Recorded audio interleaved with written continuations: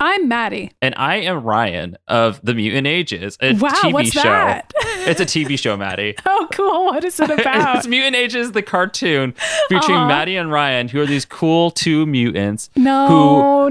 Yes, this isn't it a is. listener mail episode. This is a regular episode where we watch every adaptation of the X-Men. Just take a squat on my dreams, just thanks. I'm sorry. That's what we're doing. This week we're watching the second episode ever of X-Men Evolution. Back when we were young, we experienced a change. We felt a power grow in us, both wonderful and strange. The power to care about the X-Men and the Mutant Brotherhood. And all of their adventures, more than anyone should. From the comic book pages to the animated stages. The Mutant Ages, decades of history. The Mutant Ages with Ryan and Maddie. The Mutant Ages, a journey through memory. The Mutant Ages with Ryan and Maddie. The X-Impulse. The X-Impulse. I like these names. I noticed that the titles after this become normal-ish. Oh, so they do? I don't know what. That's kind of sad. I thought they were all going to have X in them. And I was like, Me oh, too. cool. Okay. We're No, just that gonna have ended up X's. being the. Oh God, what the fuck is that show that I don't like with Polaris in it? The Gifted? Yeah, the final piece of Fox's bullshit. They did that. They had have the an X and everything. X in every Yeah. single episode title. Well, they only did it for the first couple of this show. Right. But yeah, I really enjoyed this. If folks Me haven't gone too. back and listened to our episode about the pilot for X-Men Evolution, you should definitely go back and we can check Okay, that wait, out. hold on. But, Can we like, do why this again? not? We haven't been able to do this in a month and a half, but Yes. previously on the X-Men. Yeah. So we are in the world of X-Men Evolution, where it is this weird fan fiction world that's like, Yeah. what if all the X-Men were in high school, with the exception of Storm and Wolverine, who are And teachers Xavier. at that Yeah. high school? Yeah. Right. They're all still adults. Everybody else is a teenager or a kid. And they all go to school in this place called Bayville High. So that's not even like, they're not even taught at the mansion. Yeah, which is surprising, but they live at the mansion. It's like I dormitories. think it's supposed to be like a frat house type of situation. Kind of. It is I kind don't of like a know. frat house or like a dormitory or like a orphanage almost. It's sort of like a combination of all those For ideas. like all these gay kids that Yeah, because the queer metaphors kids. are so heavy in this show. They're almost They are, heavy-handed. except like also Professor X is giving all of these teenagers cool superhero suits and sending them into the danger room to fight because Right. he's training them to be a death squad. I Because guess that's so, just but here's also the thing. happening So- in the background of all Yeah, of but this. Cyclops and Jean are his only students at this point. I guess you can count Storm and Wolverine. He just added Kurt to the mix as well. And they tried recruiting Toad. It didn't work out. Right. But the whole thing is that in this show, they are not training to necessarily even be vigilante X-Men, because I know it's like somewhere in season 2 or 3 I don't where know Cyclops. what they're training to do. Well, no, it's. I think it's season 2 where Cyclops is eventually like, he uses his powers to save kids on a bus or something. Uh-huh. And Xavier's like, we can't be exposing ourselves in public. And it's Cyclops is like, then what the fuck Why are we even doing doing? this? I really wonder that because, like, in this episode, which we'll get to, Jean kind of gets her little superhero moment. And so I was like, oh, is that what they're all supposed to be doing? Like, when they put I on their don't- superhero outfits? Like, are they Who supposed to even be... knows? It's not really well explained. And Yeah, it's, not I yet don't anyway. know. So that was the whole thing. And also Mystique is the principal. Right, Mystique is an adult as well. So Toad is still a kid, but Mystique and Magneto are adults, and they've recruited Toad to like the sort of teenage brotherhood of Brotherhood, yeah. mutants, I guess. But Toad's the only teenager in it so far. But It's this show also, by the way, all the characters. I don't know. It's these age differences are wild and They out are. of character for all of them. However, know. the characters themselves, in terms of their personality, are they just nail it on this Oh, show. yeah. I love they that. really do. I love that for and them. they even make some characters who we dislike, like Cyclops, for instance. I kind of like him on this show. I don't Yeah. dislike Well, him, I but think he's still because- Scott. He still has his personality, you know? But I think his personality is so much more bearable to see in like a 17-year-old or however old he's supposed to be. I think they're supposed to be maybe 15 because when Well, we meet yeah. Kitty Pryde in this episode, I think they say she's 15. And I don't know if they're all supposed to be the Right. same age, but that's how old Kitty no, Pryde I is know at that. least. I think Cyclops and Jean are juniors or seniors because I think they eventually so they're graduate 16, or something. 17, yeah. So they're a little bit older, but I do feel like Scott's like Boy Scout thing and like looking up to Xavier and like following orders and just generally trying to stay safe makes a lot more sense for a kid. Whereas with an adult man, it's kind of like, Jesus, Scott, like, why are you an authoritarian? Like, please stop doing this. But like as a kid, it kind of makes a certain sense. And like even Jean's flirty attitude and impulsivity and so on is like, well, she's a teenage girl. That all fits. I don't know. I'm really enjoying it. I do too. I'm digging the show.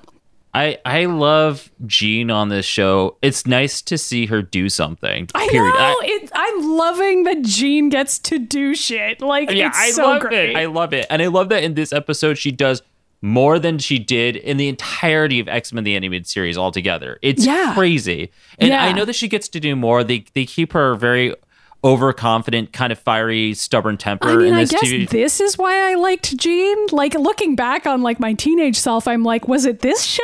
Like, what did I guess this so. show is this like, show and like the first X-Men movie were enough for me to think she was bad. cool. I keep on trying to tell people that don't believe me. I'm like, X-Men Evolution's pretty good. And that being said, this Who episode, are these people and how dare they? yeah, but this episode, I watched it and I was like, this episode's very dark. It's heavy-handed with the metaphors. You know and what? I think I'm for it. I'm fine with it. Me too. And okay, so before we get started, there's a couple things. One, people have talked about this, including myself, where they're like, why did they do Kitty dirty on this show? And I watched this episode. I'm like, actually, Kitty's completely in personality down to every line and action she does. She's completely Kitty Pryde. They Maybe nailed the she personality. changes more later. No, what it is that her fucking voice in this is ridiculous. Yeah, I don't know why. She's got a Valley Girl accent. It's just there, which is fine. I don't know if they were trying to do this thing where she's like, this is her accent from Illinois or whatever, but it doesn't sound good. She's too whiny, and it's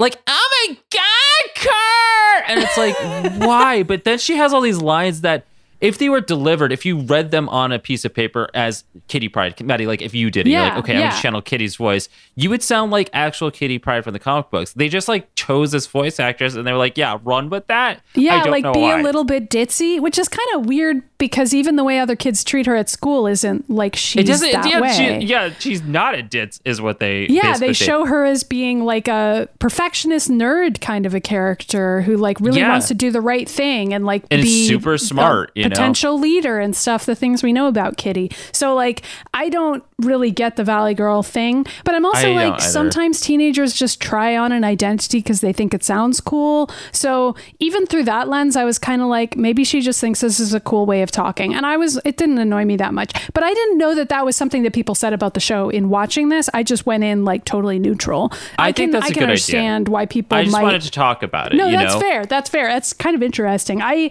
really like wasn't immersed in like whatever the responses were to this show. So I feel like I get to just watch it and be like, yeah, it's great. I don't know anything. Well, okay. Honestly, the responses to this show were pretty good. They were pretty positive. I think there's a reason why so many of our listeners have been excited for us to get to this. They also have the same sort of attachment to it that we do. Right. And there's a reason for it. And as we break down this episode, it becomes clear that this show was very political. And I think that's great. And one other thing before we get started is that the other character we are introduced into this is Avalanche. Yes. And this version of Avalanche goes by the name of Lance Alvars, which is not a name he has in the comic books. It's like Dominic or something. Yeah. And it is Avalanche's story for sure, because Avalanche is a character who started off as a hero and kind of made his way into like an anti-hero to just a protester or somebody that was a political activist. And he's been kind of on the good side of things for a while now. So he has that story in terms of his background, but then he has the personality and also the relationships and friendships with people that Richter has, who is a gay character in the X-Men who also has like earthquake powers. And he looks like him, acts like him, and he like even holds the same relationships with the people. Like him and Boom Boom are almost exactly like Richter and Boom Boom in the comic book. So it's kind of like this Lance Alvars character is sort of a combination of Avalanche and Richter, which is kind of weird. I don't know. But I like him on this show, so it works. But I have to tell people that because it's worth noting that he definitely doesn't come off as gay in like a literal sense in this episode, only in the No. metaphorical sense. But No, he we doesn't. can talk about how he's portrayed when it comes to that when we get to him. But he's definitely like a super macho guy in this episode. He is.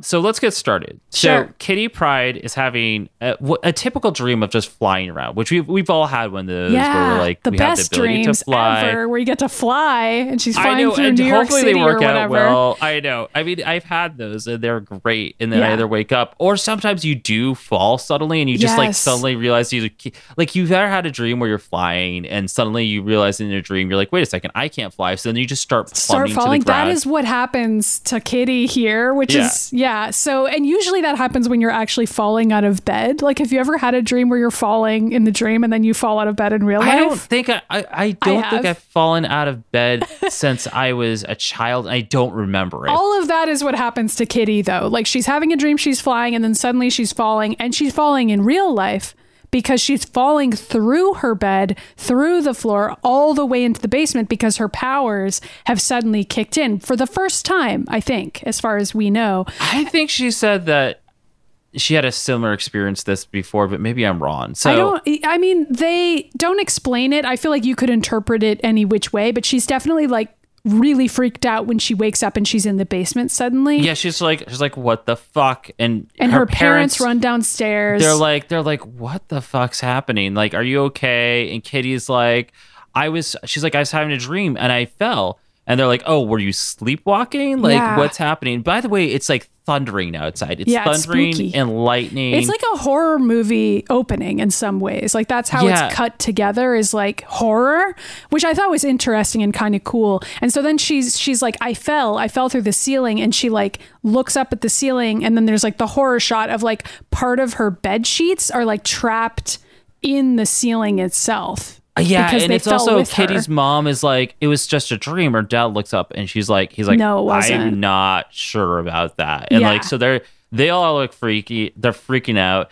This is when the thunder and the lightning is crackling in the background as Kitty screams, "What's happening? What am I?" Yeah. Which is like Sad. such a dark opening to this. Meanwhile, Xavier's mutant alarm goes off. Yeah. Okay. So this is why I think it's Kitty's first expression of her mutant powers, because the fucking mutant alarm goes off in Xavier's mansion.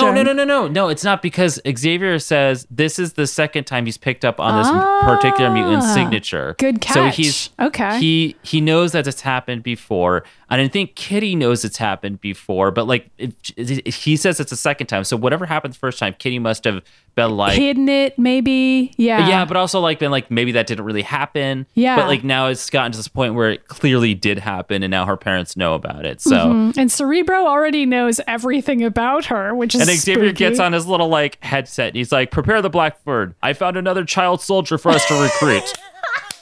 Yeah. And Yeah. it's like, you know, Yeah. So then, after the intro, we get to see Kurt, who's late for school while eating a cheeseburger, which I was like, holy shit, a cheeseburger for breakfast? Like, remember being a teenager? yes, Like, I know. And like oh my thinking that's God. okay. Okay. Also, it's playing this cool. They wrote so much music for this TV show. I like it though. It's fun. They're playing some sort of cool 2000 grunge music here, but I couldn't find it anywhere. It's not like the Toad rap where I could actually where you find could find that. it. Yeah. Yeah, this I don't know what it was, but it sounds like something we would have listened to in high school. Yeah, we keep calling Mystique the principal. Honestly, I have no idea what her job is. But anyway, she's standing outside the school. She is the wearing principal her because butch she- suit still, looking fucking amazing. I love Mystique on this show so much. Me and too. like, so Kurt, in order to get to school a little bit faster, he secretly teleports. And then there's sort of this implication that maybe Mystique saw him teleport, but she doesn't acknowledge it. She's just like, hey, you're late. And then she grabs him by his the wrist wrist. because he's wearing that special watch that Xavier gave him that makes him look not have blue skin anymore. And she holds up the watch and she's like, watch isn't slow, must be you. And I was like, does Mystique know that watch? I think she does. That's Yeah. really cool. Yeah. And then she's like, another tardy, Mr. Wagner, and I'm enrolling you in my after school program, which was another line that I was like, Mystique's trying to recruit him. And then Scott walks out and grabs Kurt really quick. And he's like, hey, your teacher sent me to look for you. Okay, bye, Miss Starcom. And I was like, oh my God. Okay, Scott. Wait, okay, so this is great now you think about it, but like Mystique is Kurt's mother. Yes. And so the fact that she's mad at him about him being late is perfect and in character. But also, they do reveal later on this show that she's his mom. She knows that, like, and she knows who he is. So she probably knows what the watch is then, because she's probably like, "Why aren't you blue, You kid?" don't learn that until like season 2 or something like that. That's because then cool. eventually, like, Rogue figures out that it's her mom. Also, it's crazy, and then they have to deal with that trauma. Great. I'm looking forward to it. But anyway, so that's that scene.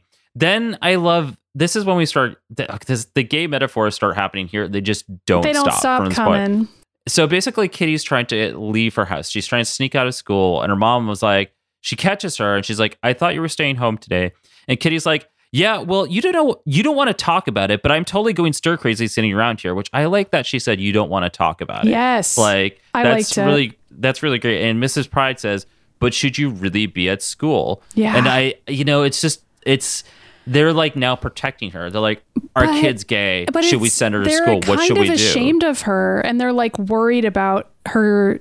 I don't even know. Like, they're worried that she'll be a danger to other people, perhaps, or that she will be in danger. Or she'll be in danger to herself. They don't know. They have no information. And we hear her dad being like, "Kitty, where are you?" And Kitty's like, "Please, Mom, Dad will make me stay." And her mom hesitates and she goes, "Okay, go on, go be gay in public. Just but then as Kitty leaves, she looks so worried. Yeah, she looks so worried, and also that the mom is gonna lie to the dad and be like, "Yeah, Kitty snuck out on her own. I don't know," which is like, I don't know. I liked it. I liked that, like, immediately it's dividing their family in a way that felt real and poignant, even though it's like a really short scene. I don't know. They do a lot with a little on this show, which I like about it. So, next scene, unless you have anything else to say. Next scene. Xavier and Jean are in the Blackbird. Jean's like, "Why me? Why not all of us?" And Xavier's like, "You're the one who can connect with this girl."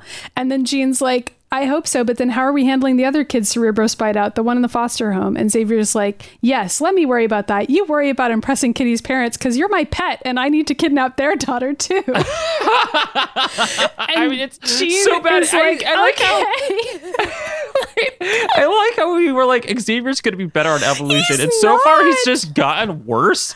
I hated this. I mean, okay, I know that the show is presenting this as though Xavier is like the correct choice and that like the kids being taken away from their parents to live with Xavier is good. But I was like...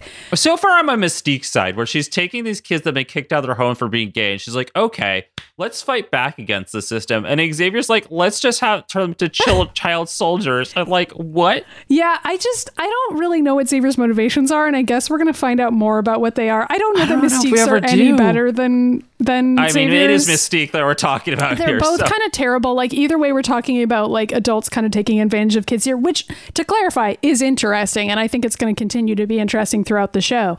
But in Xavier's case, I'm just like, he literally tells Jean that she needs to focus on impressing Kitty's parents because she's his model student.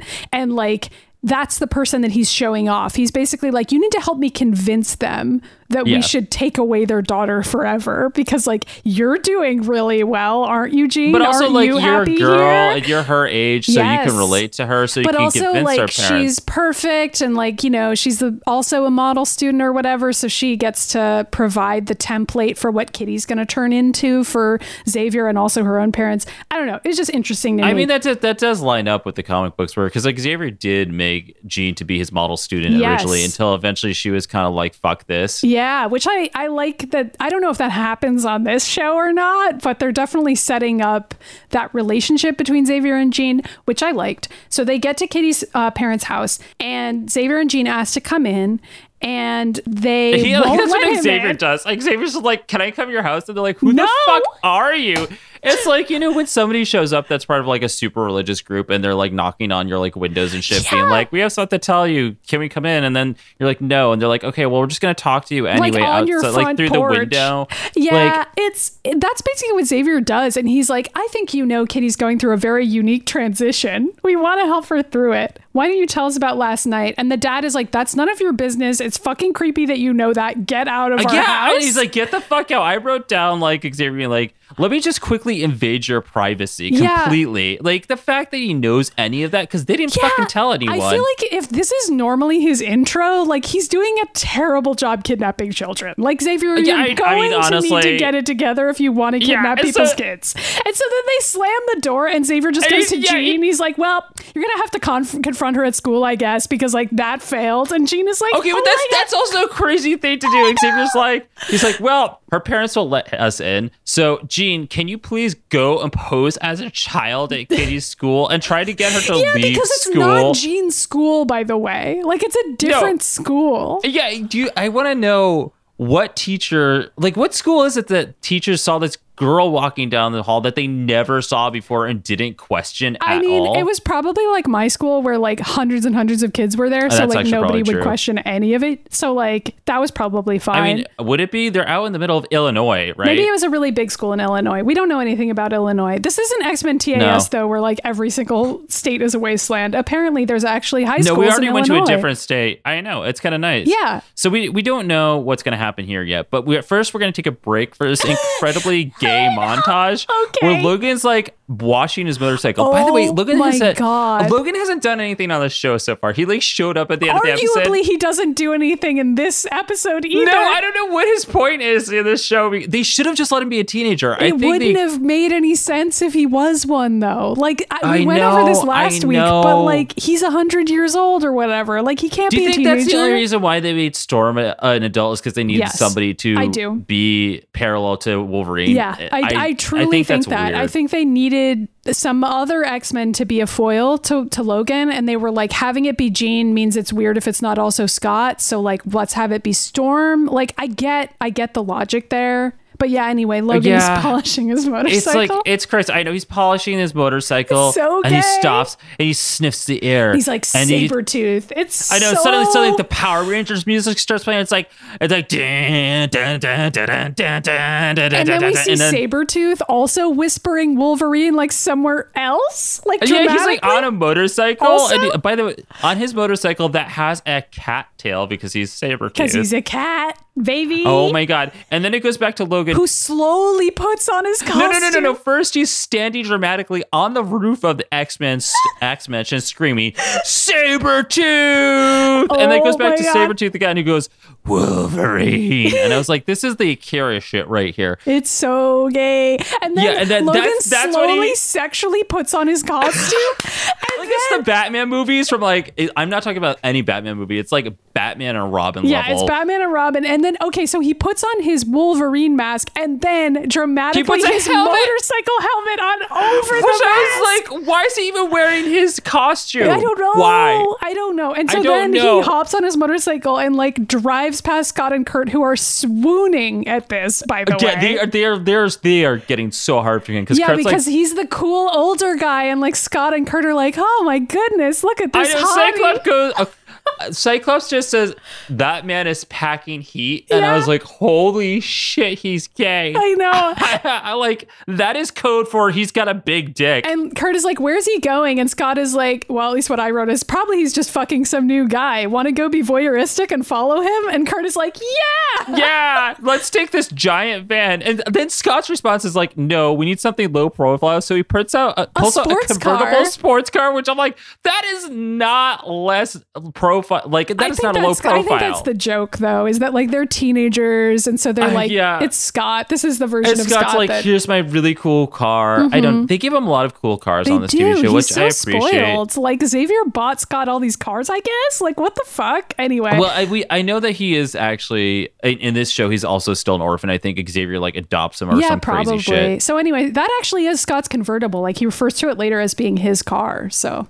Lucky kid. It's true. Anyway. So, wait, important moment before we jump away. Kurt jumps into the car and puts his arm around Scott and they drive away. It's adorable. I love them. I took a screenshot of it. I was like, am I supposed to pretend they're not gay here? They're gay. They're clearly gay. You know what? I wouldn't have normally shipped them, but on this show, they're clearly dating. Yeah, I know. That's what I said. I made a tweet. I was like, X-Men Evolution is so gay, but it's like with the weirdest pairings that you would never expect it. Like, Cyclops and Nightcrawler. Yeah, not a I pairing mean, that I would have ever expected in my lifetime. I wouldn't but have expected it works. either, but I really think their energy is cute on this show. And also, they both I clearly do. have a crush on their older teacher, Logan, which is also Their dad. really cute Yeah. to me. So I'm into all of it. So anyway, we go to Yes. Kitty's school for the next scene. Kitty goes to her locker. This scene is kind of silly. I liked this episode, but this is not how girls bully each other, for the record.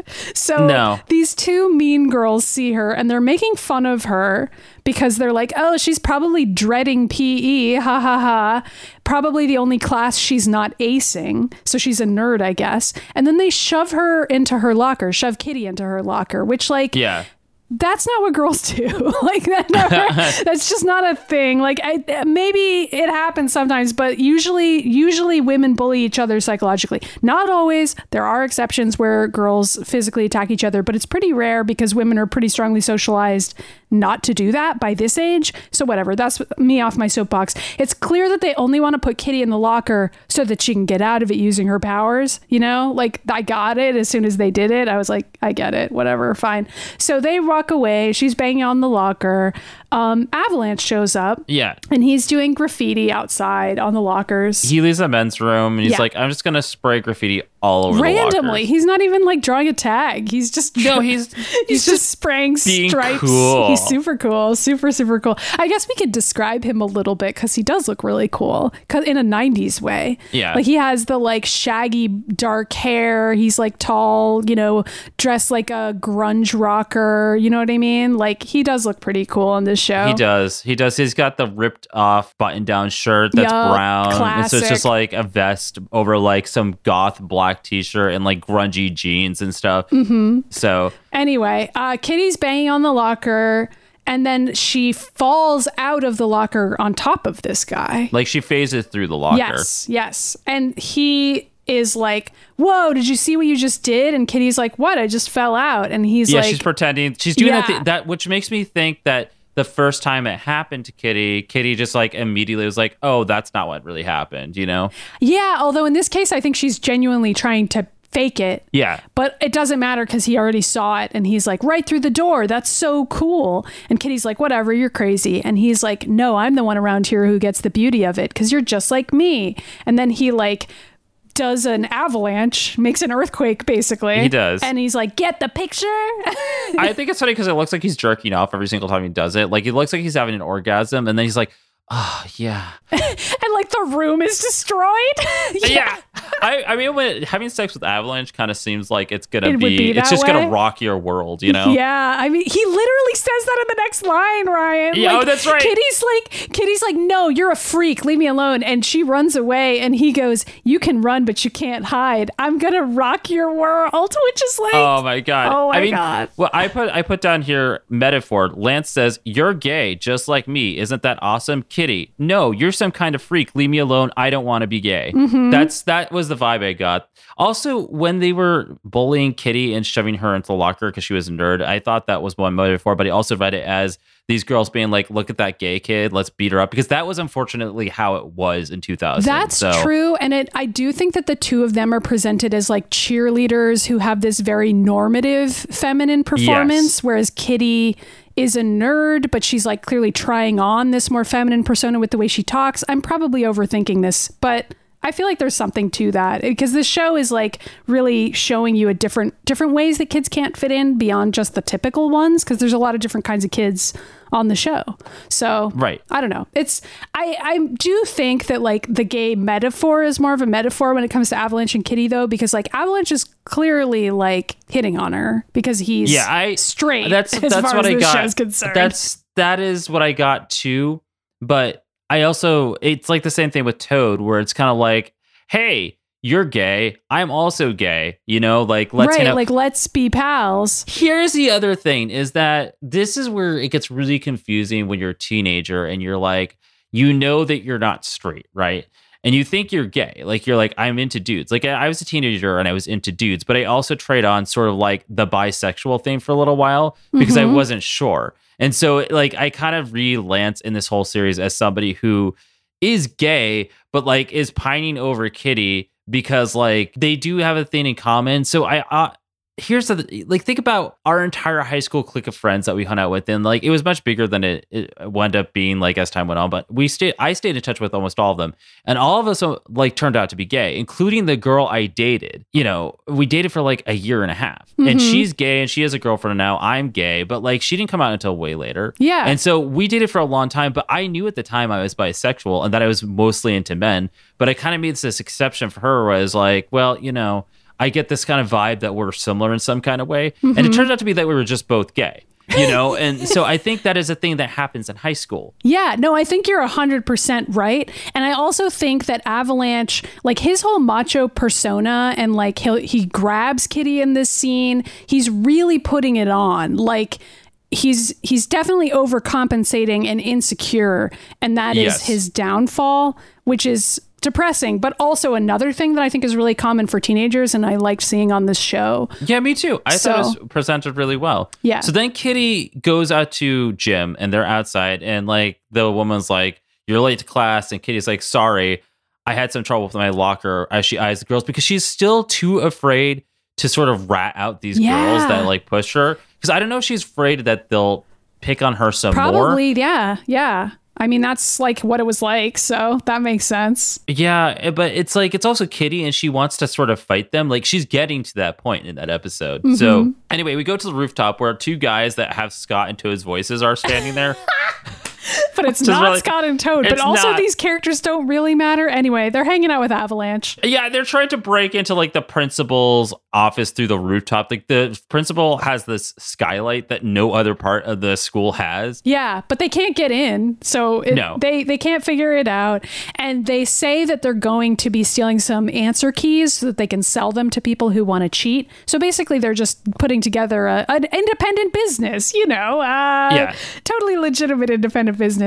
And so they're like, damn, we can't get into the skylight, but somehow they got up to the roof and they couldn't get any further than that. Yeah, and then also Avalanche is there. Yeah, and so he's like, I've got a sweeter idea. Her, and he points to Kitty Pryde, who's out in the field doing the long jump for gym class. See, that's also why I feel like in this episode, he's not straight. I feel like he's flirting with her to get her to do what he wants. That's what I think. Oh, definitely. But it's also like just a power thing for him. I mean, he's a classic. This is like a classic early villain origin story for him, which I, again, like. Yeah, because that kid's like, I don't think we should do that. And Lance grabs him and sends a tremor through this kid's body. Yeah. Which is like fucked up. Yep. And he's like, we're going to do this. Understand? They're like, yeah, we're sorry. We'll never question you ever again. Yeah, he's on a little power trip. I mean, and we kind of get like a perspective as to why he is the way he is, which I think is really interesting, but we'll get there. So first, Kitty is trying to do the long jump because she was late, and she's like, the teacher's like, well, you were late, so you're gonna go first. And so Kitty jumps, she doesn't make it, and she falls and hits the ground, and she gets really angry about it. Yeah, she punches the ground. Yeah, that is such a Kitty Pryde thing. Kitty is like, I liked it. She just gets she's so tough on herself and on other people. Like, she gets pissed all the time, and I kind of love that about her character. Yeah, she's like that. And then the girl goes, one of the mean girls is like, wow, little kitty cat's got a temper. And the mean girl's like, this is how you do it. And she does like 20 flips to get on over there. But then she's tripped because Avalanche is like, okay, fuck that. And he shakes the ground a little. So the girl trips, and like Kitty's like looks up, and Lance is just like waving at her. Yeah, like, hey, are you impressed by me now? Yeah, and Kitty just like, Kitty starts freaking out, and she starts riding away directly into Jean, who's in the middle of the field, by the way. Standing there. Just standing there. And Kitty runs directly into Jean's boobs, which I thought was really funny. Yeah. And so then Jean just kind of like stares at her thoughtfully and is like, okay, I guess that's Kitty. Yeah, clearly the gay one here. Yeah. So Kitty gets to the school theater department, and there's like a play set for like a kitchen. And so she's like starts kicking a chair and then like knocks a bunch of stuff Kitty over. Pryde. Yeah. She's throwing a little tantrum. Yeah. And so then her hands go through a bowl of fruit, like as it's falling. She tries to catch it. And then she touches the bowl again, and it's solid. And then she like sort of concentrates and like realizes that if she concentrates, she can put her hand through the bowl. And she's sort of like surprised by that and amazed by it. She's surprised, but she's not. Well, I think this is the first time she does it and controls it and like realizes she can. She's starting to slowly accept that she has this power and that she doesn't hate it. Right. You know? Yeah, she has a little moment there. And then Jean walks in. This whole scene is great. Oh my God. Yeah. I love this. I love this whole scene because it gives Jean a lot to do. So Yeah. I don't know. I wrote it all down. So did I. You can read it though. Oh, I was gonna say you could be Jean and I could be Kitty. Okay. We've never done this before, but I think it's the first time we actually Did wrote it all all of down. us write it down properly? We'll see. So Okay. Jean walks in and she says, "Kitty, are you all right?" Yeah, Kitty's like, that rah Riley, a friend of yours, because I had nothing to do with whatever happened to the sandpit. I know, and I'm not Riley's friend. Well, it looks like you would be her friend. And then Kitty grabs this fake mask from off the wall and puts it over her face, which I thought was cute. Yeah, and Jean has this little line where she's like, "There's no need for masks." This is around where I stopped writing down every line, but Kitty yells at her, so you can say whatever she said. I'll just finish it off though. So Jean says, Kitty, there's no reason for masks. I know what's going on. And Kitty's like, you don't know anything, and neither does that creepy guy out there. Yeah. And Jean goes, who? Lance? Which I guess Xavier must have briefed her. I don't really know. Yeah, he mentions Lance's name when they're in the X-Jet together. And Jean is like, forget him. This is about you and your wonderful new gift, which is very Right. like, I'm gay, you're gay. This scene is really I know. fucking gay. This whole scene's so gay. And the Kitty goes, I don't have any gifts, just a curse. Also, I'm not gay. I'm just cursed with this thing. Yeah, and Jean is like, only if you let it be. I'd like to help you understand. Together we can... And Kitty interrupts her there. Yeah, Kitty goes, I don't want any of this. It's hard enough being normal, you know? Which, Yeah. this is sad. And then know. Jean's like, Kitty, I just want you to watch me for a second, please. And then she uses her telekinesis. She lifts the mask out of Kitty's hands and she puts it back on the wall, which is pretty impressive. yeah. And Kitty's like... How'd you do that?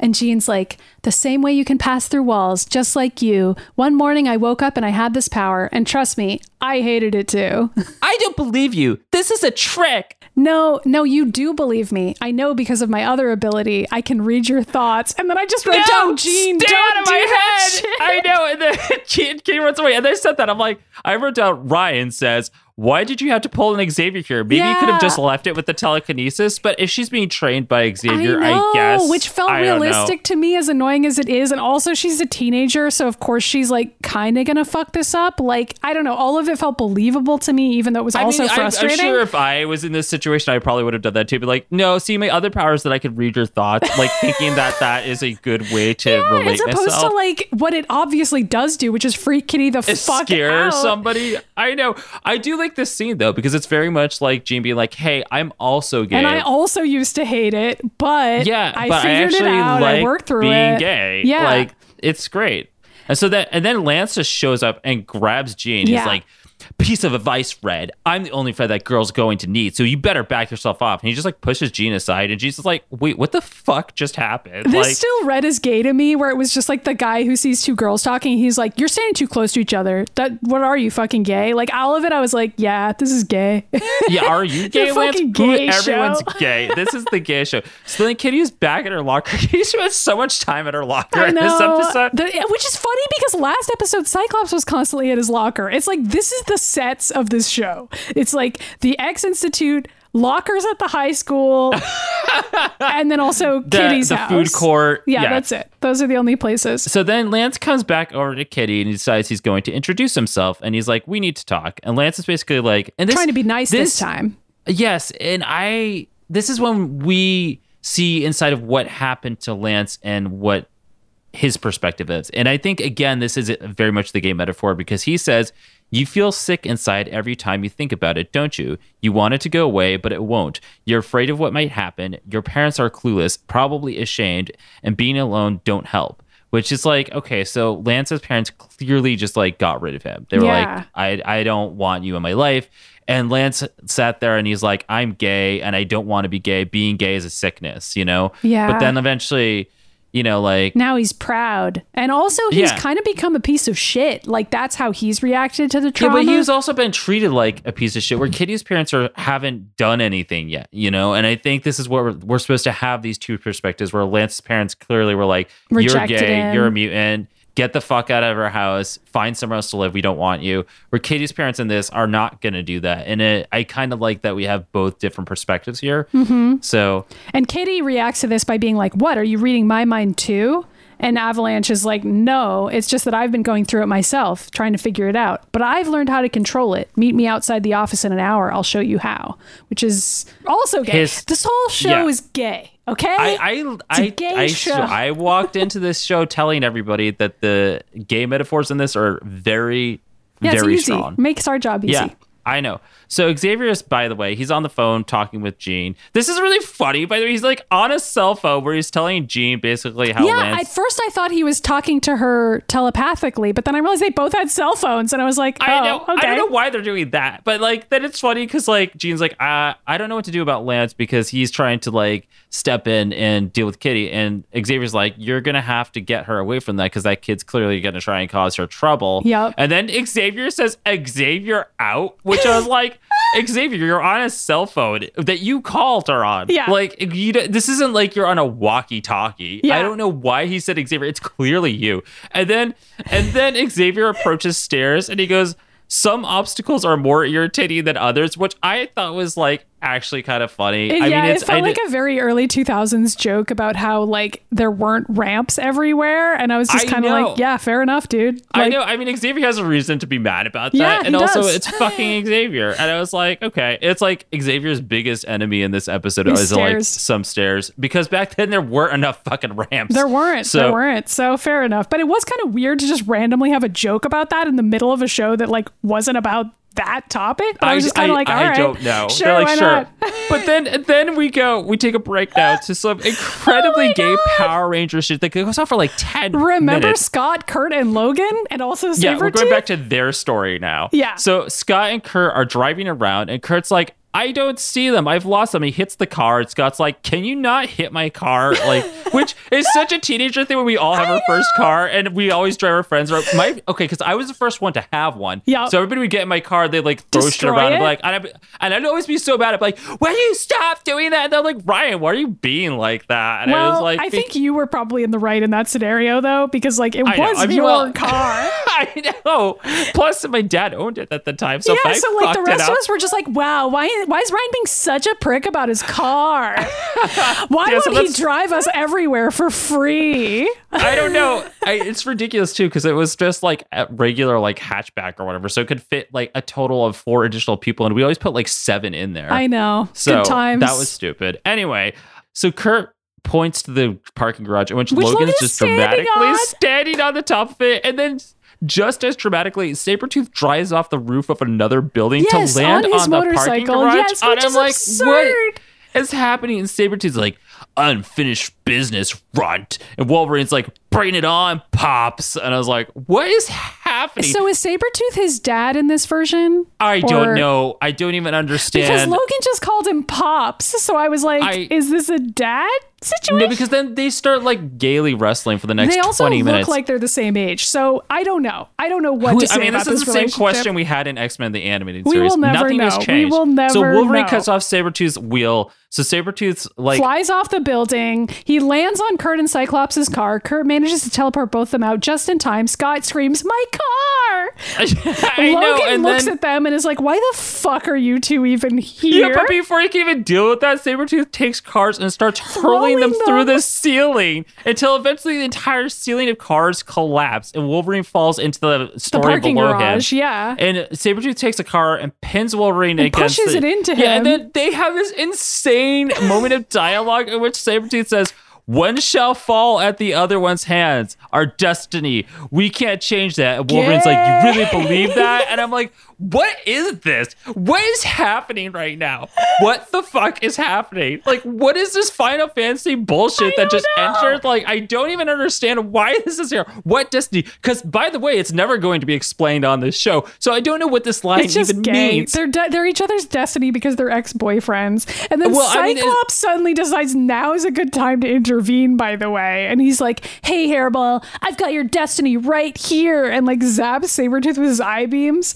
And then like Kurt runs up and tries to leap on Sabretooth, who just immediately swats him away like he's just a fly or something. And Logan's gotten out and he throws Sabretooth into the parking garage elevator real quick. But then before they can actually fight, Sabretooth kicks him out of the elevator, closes the elevator door, and rides it away. Logan tears open the elevator door, which is really funny also because he's just like tearing it with his claw. And then Sabretooth has the gayest line that I can't believe he even said, in which he says, "A taste of things to come, Wolverine." Yep. And I was like, okay. And then maybe this is like a weird kink thing for them. Like maybe They're just fighting actually each other. Then it's no, like a sex thing. what if they're not fighting? Maybe they're like actually like have this sexual chemistry, right? And they've been together. They just meet up sometimes to hook up. But they've gotten to this point where they like want to be something more than that, but like they can't reach that. And also they have this point where they both want to be on top, and they're just trying to fight to be on top. And like that's what this whole thing is. And the whole thing is like one's gonna fall off the other one's hand. It's like finally one of them's going to like get to be the fucked top, by the other one. get to be the dad. Yeah.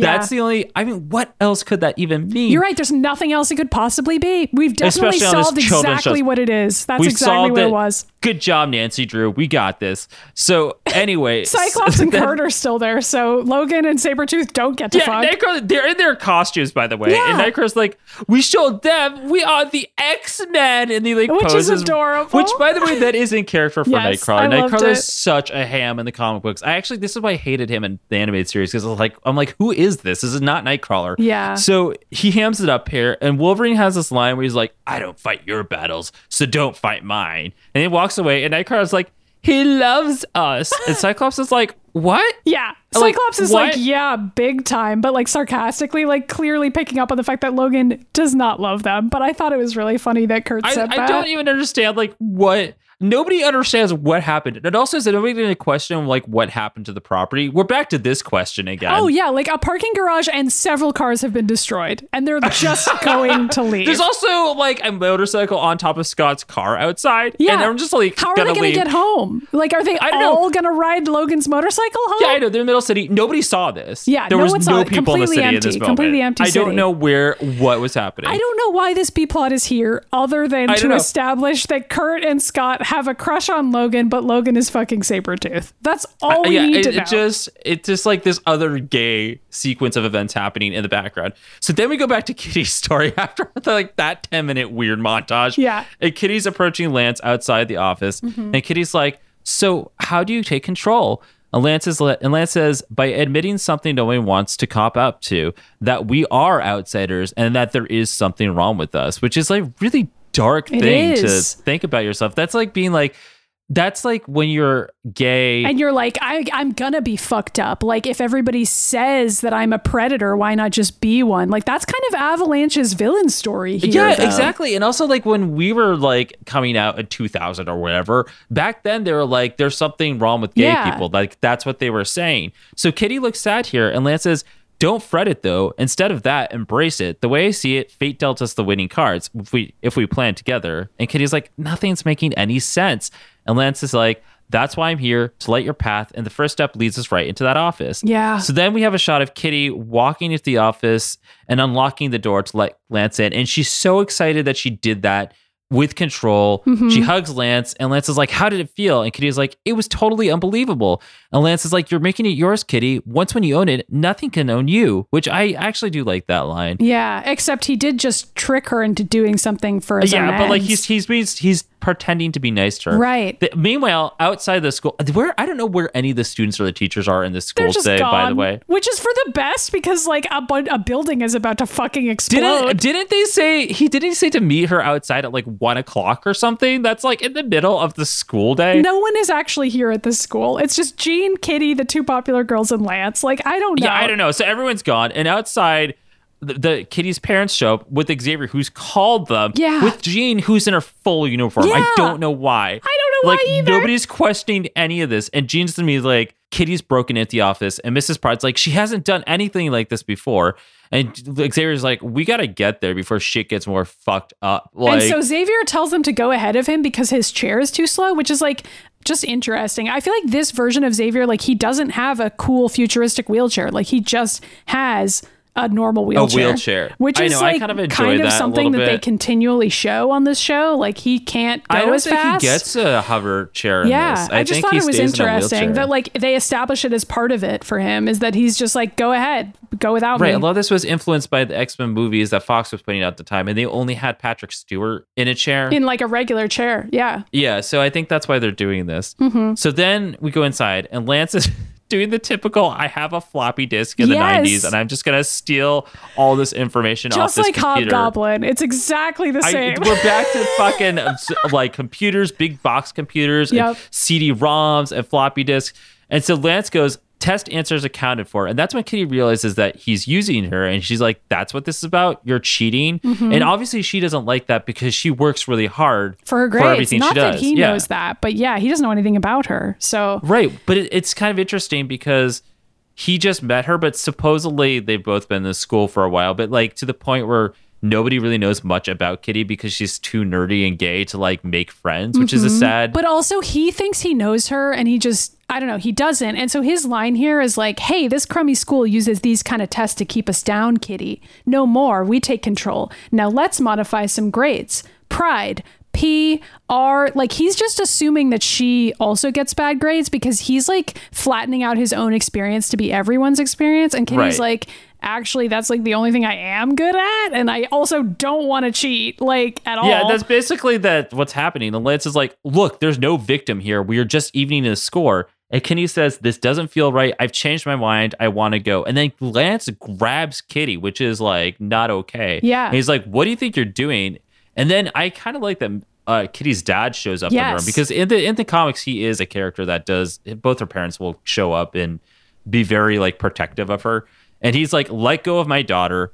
And then Lance uses his powers to like try to murder her dad. Yeah. Like that's a whole thing that happens. He knocks a whole bookcase on him. Somehow he isn't like injured. I but think he is trapped. like, he definitely cries out and like doesn't get up right away. Like it's kind of a scary moment where Kitty's dad like has a fucking bookcase fall on his head. Like, I mean, that is a lot. it's not like and a Cable fun wasn't even scene. there. Yeah. Yeah, it's definitely dark. I mean, like this show is dark. And so then Lance is like, they're just going to confuse you, Kitty. Come on. And like tries to drag her away. But And that's again, it's his perspective is that like his parents tried to confuse him. yeah, and like didn't understand him. And then Kitty's Right. mom is like, Kitty, please, we can work through this together. And Kitty's yelling at Lance to let go of her. So this whole part is sort of interesting because like it's basically a build up to Kitty realizing that she can use her powers to escape.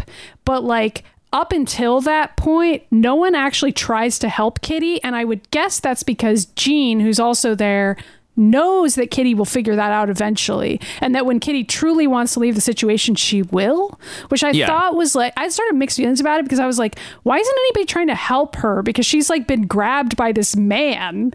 But then I'm also like, well, she has superpowers and they all know what the powers are, and the powers are that she could leave this situation at any time. So like maybe all of them are looking at this and being like, if Kitty really wanted to leave, she would, and she's not. So we have to convince her to leave. I don't know. How did you read it? I think that's a good reading on it. That or is like, I think Jean is doing what you said because basically what happens is Lance avalanches a hole in the wall and Yeah. Lance screams, we're in control now. We make our own way, which again, his perspective. And that's when Jean uses her powers to remove the bookcase off of Kitty's dad.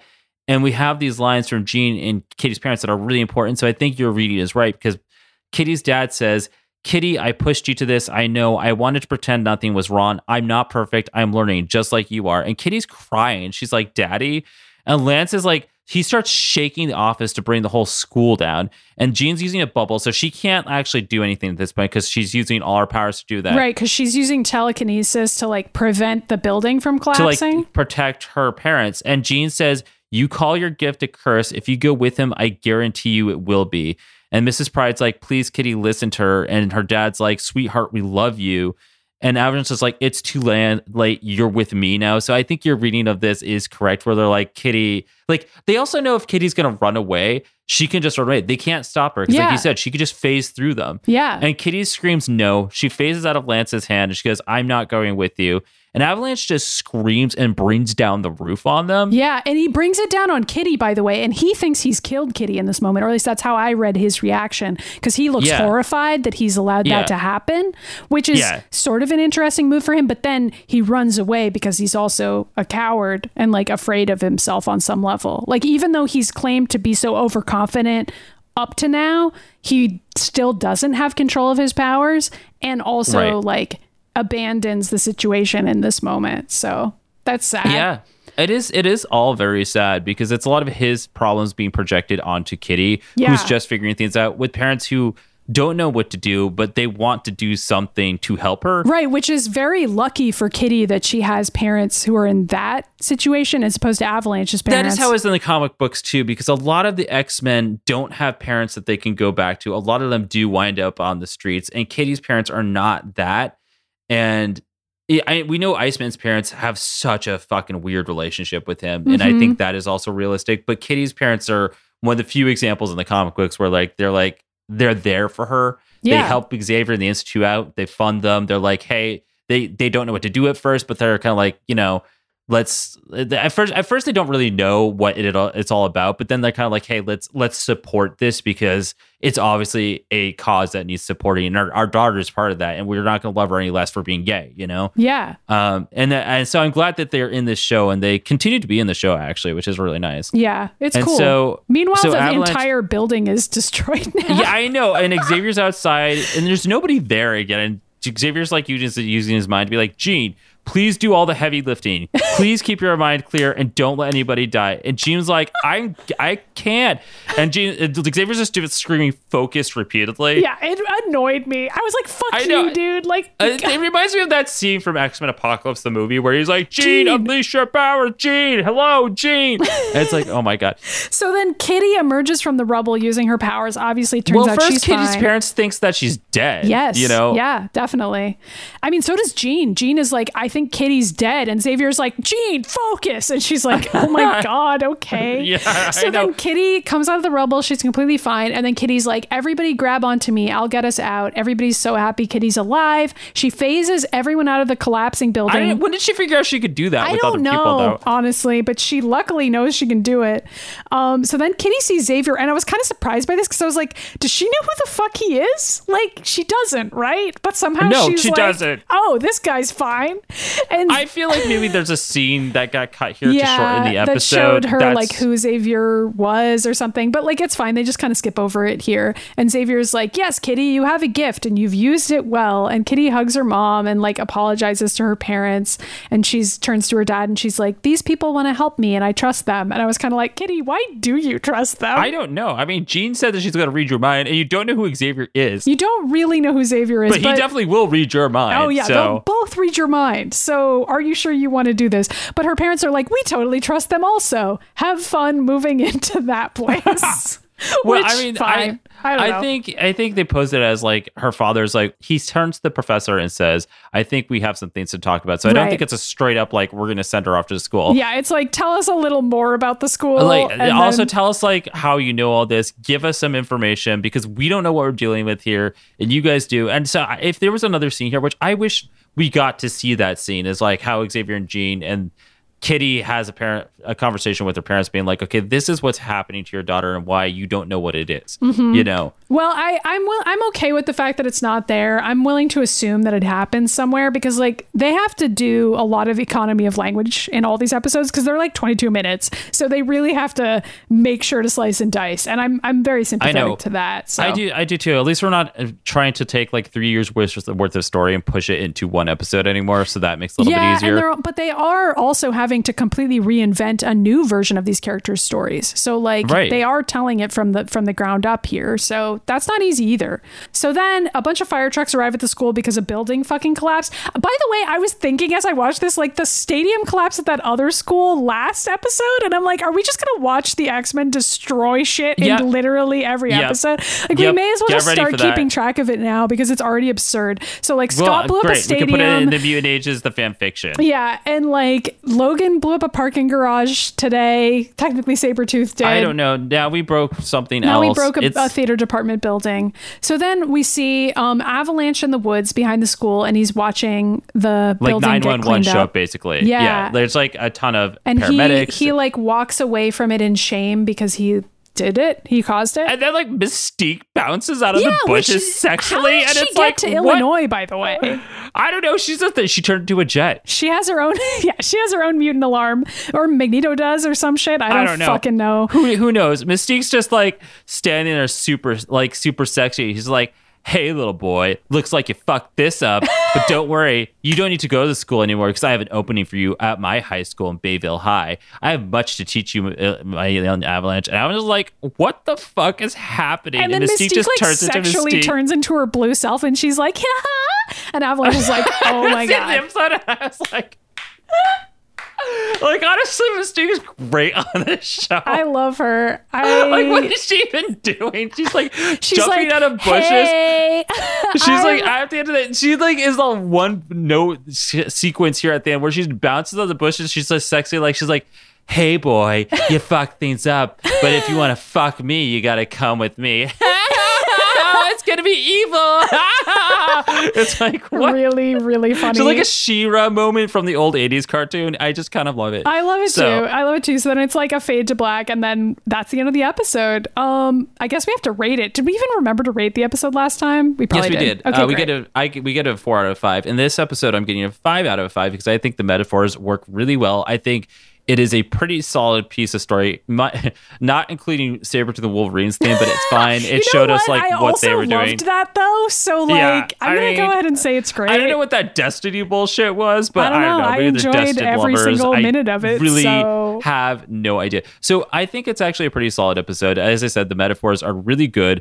I think it does a really good job at expressing what mutants are going through and the different perspectives that we get from both Lance and Kitty's backgrounds. Like, Kitty's very lucky to have parents that accept her. I don't know if I necessarily like the point of view here where it's kind of like, well, if you're a kid who lives on the streets, you're gonna like have a bad background, but if you have Kitty's parents, like you'll be going to Xavier's Institute. I don't really know if I enjoyed it. Realistic though, you know what I mean? But also, like, yeah, I agree. But see, the thing, that's so Xavier, where he knows there's these two kids here. He's not interested in Avalanche because he's like, that guy might be a hooligan. Like with Toad, like the way he approached Toad in the last episode was he was like, well, we should just try and kill him. And then for some reason, like Toad isn't okay with it, and Xavier's like, I guess I'm not going to let this kid live here. Well, because I think Xavier's kind of like, I want my school to have like a pristine record, you know, which is so Xavier. Yeah, but also to have like obedient kids. Like that's basically what Xavier wants. Yeah, he doesn't want people that are going to fight against it. Yeah, he has Wolverine teaching them. I don't know. Yeah, I mean, it doesn't really make any sense when you factor Logan into all of it. But at the end of the day, Logan does respect Xavier as well. So like, I don't know. I do feel like that's accurate though. And it's part of what makes the show interesting to watch as an adult, because you can like look at the adults in the show and be like, wow, they have their own motivations here. And like, they maybe aren't motivations that you and I agree with, but that still makes it interesting to talk about.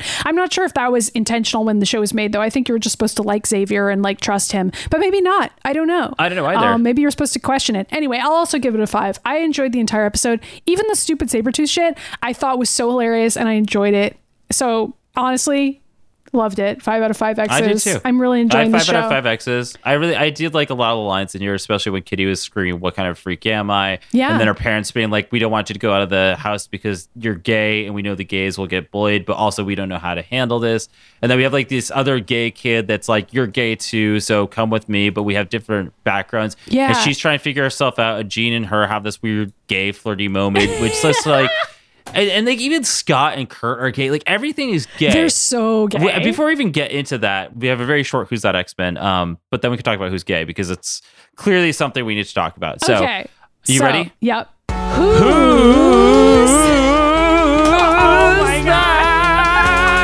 X-Men? Oh my God. Okay. Is that how we're saying it now? Okay. No, I just wanted to be Dr. Orpheus for 2 seconds again in my life. I actually had a dream that I was Dr. Orpheus again, like as a character, like in real life. Like I just had his powers. We should explain this. Ryan and I cosplayed Dr. Orpheus and Triana many years ago. Okay, now that's explanation over. We were in a musical, Venture Brothers musical. Explanation over. No, we should put it online. Anyway, so today we're talking about Avalanche, and I've decided to talk about actual Avalanche because I think that is who is going to be relevant on this TV show, not Richter. Mm-hmm. I don't know if we're ever going to see Richter on a cartoon. He hasn't yet appeared.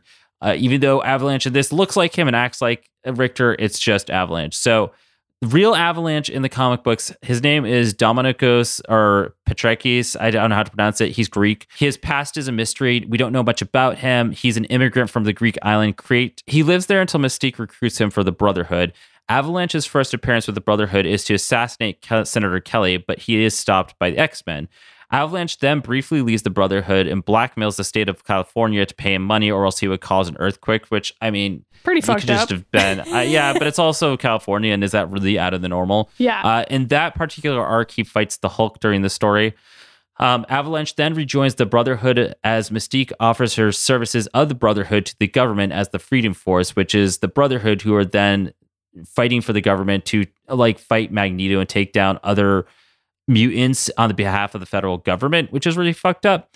And during that time, they fight a lot with X-Men and the Avengers. They repeatedly try to arrest and kidnap Rusty and Skids.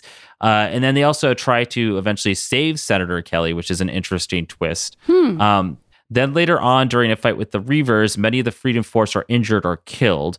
During the battle with the Desert Sword, Avalanche leaves his team behind to save the injured Crimson Commando who is with them at the time.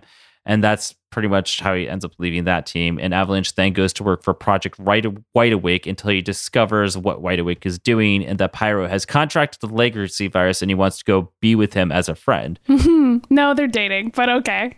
Yeah, I know. And that's pretty much his end of his life as crime, because then he opens up a bar like out in California somewhere and he goes by the Cute. name Nick. Eventually the X-Men find him and he's like, listen, I don't fucking want to do anything. I just want to run this bar. Yeah. So he makes a truce with the X-Men that they'll leave him alone as long as he stays away from his life from crime. During Norman Osborn's war against mutants, Avalanche is pissed that humans are trying to prevent New Mutants births because this is after Wanda's whole no more mutants. So Avalanche joins the riots and protests that are against that, and he is taken into custody along with several other mutants just for like protesting that they have rights until the X-Force frees them. And Avalanche then becomes a resident on the X-Men's Utopia and briefly becomes a member of the X-Men during that time. Avalanche is then kidnapped by Red Skull, who removes part of his brain and replaces it with a machine that turns Avalanche into a puppet to attack New York City. Captain America tries to save him and stop him simultaneously, but Avalanche knows he can't be saved, so he commits suicide by jumping to his death. Wow. We don't see him again until he is resurrected in Krakoa.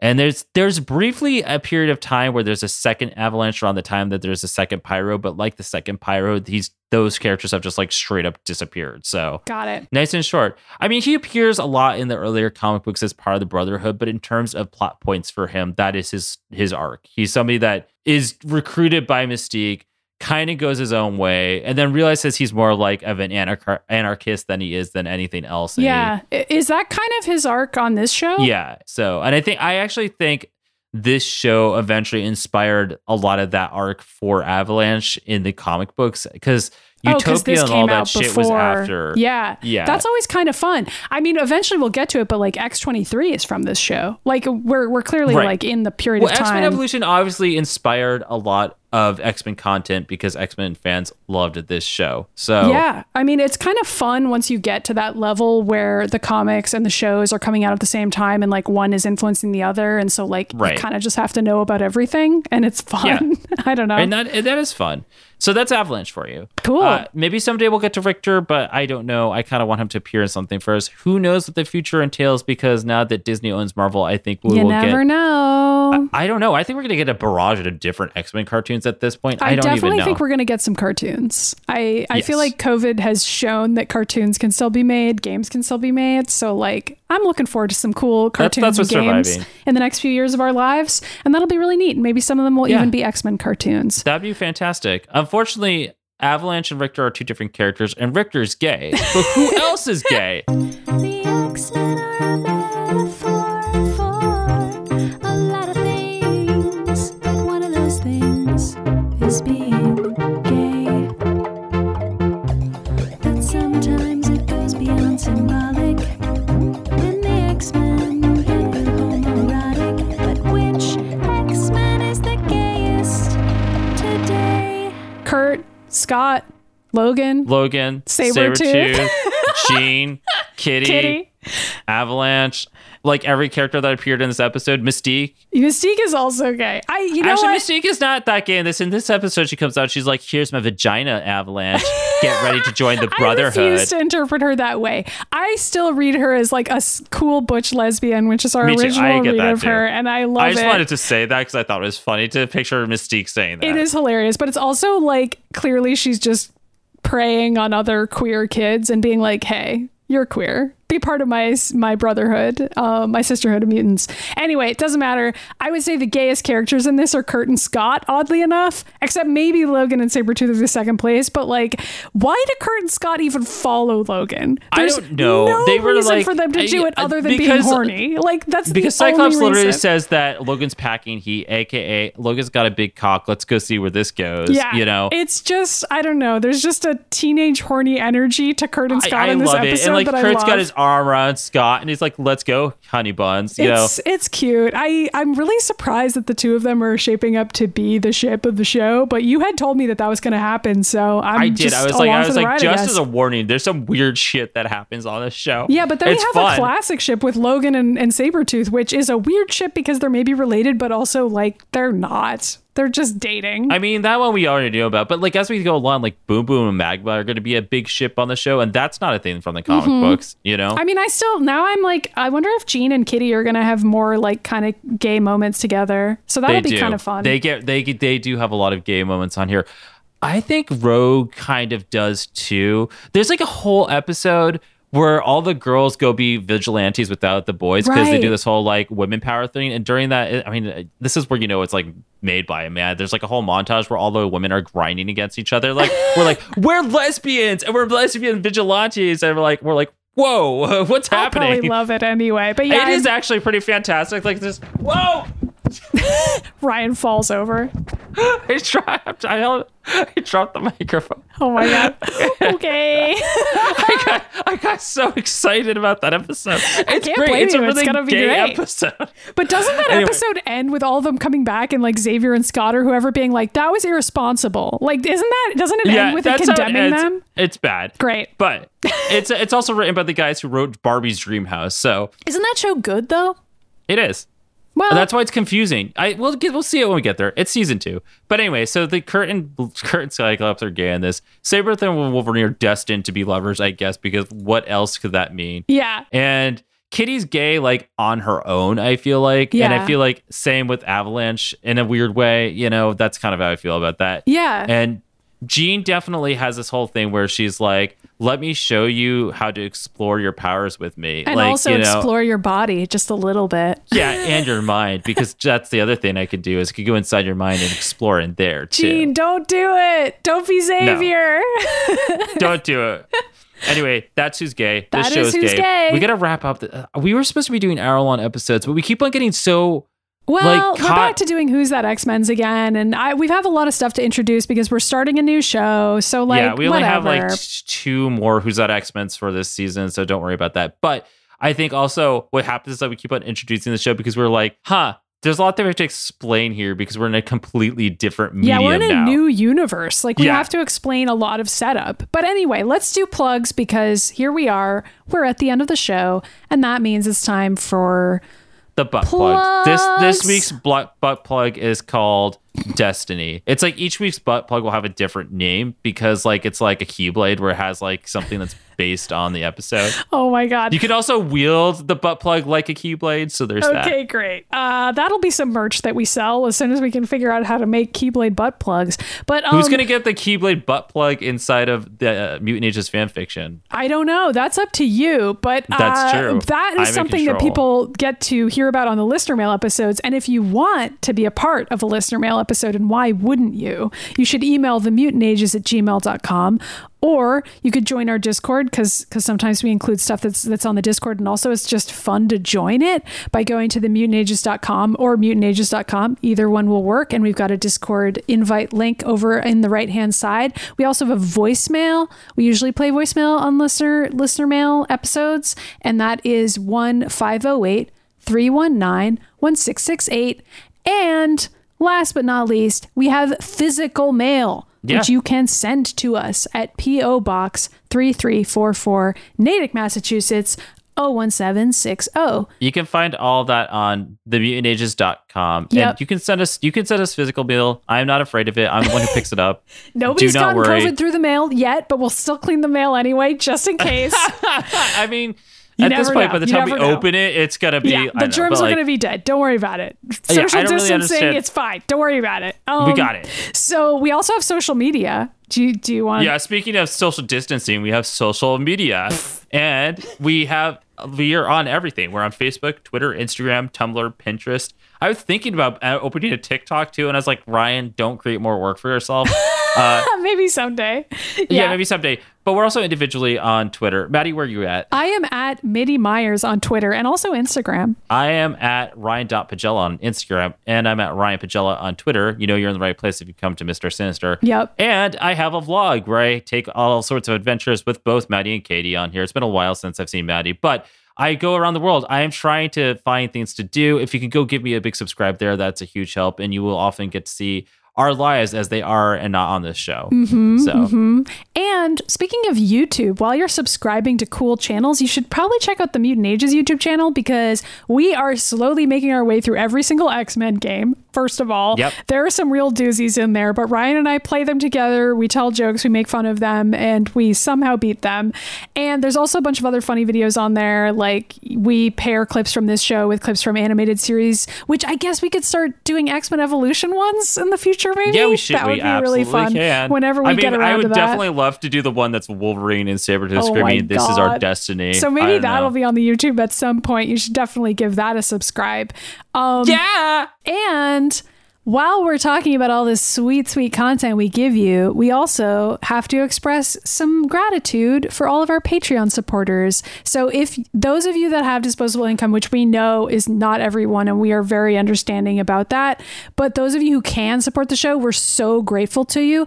And those folks have just headed on over to patreon.com/themutanages. They picked a tier level. They're getting bonus content. They're getting bonus episodes, bonus videos, behind the scenes content. AIM conversations between me and Ryan when we were teenagers. These are the kinds of things that you get. This is the fresh, hot, donor-only content that you get. I like it when we read our old fucking fiction. That we read old fan fictions and just regular fictions. We're gonna do some other podcasts as well. I mean, we've covered movies, but Maddie and I have talked about talking about Advent Children, for example, doing something with Todd on there, or even going back and watching Golden Palace because we have Golden Girls. So we have These lots are of all ideas. Great ideas we'd love to do. So but we have other stuff on there that you can go listen to. So by all means, please do. So please check out that Patreon. Give us a buck if you can. And we also have to give a shout out to a couple of folks who back at the highest tier level. That's right. And those Patreon supporters are Soren B and Samuel B. Yay. Or as Kitty Pryde would say, it's totally Soren B and Samuel B. Totally tubular. That is exactly what her voice actor sounds like. We didn't really imitate her that much on this episode. Maybe I should do this every week. Maybe every week I should be do a little here's Kitty Pryde saying thank you to our $25 Patreon supports. Not every kid, but then next week it's Rogue or somebody related. I like that. I like that. All right. So that's our Patreon. Is that everything? Oh, no, wait. Listen, we have a really important thing. Let's say that you cannot afford to support the show and you're sitting there and you're like, I love the Mutant Ages so much. What can I do? How can I help them?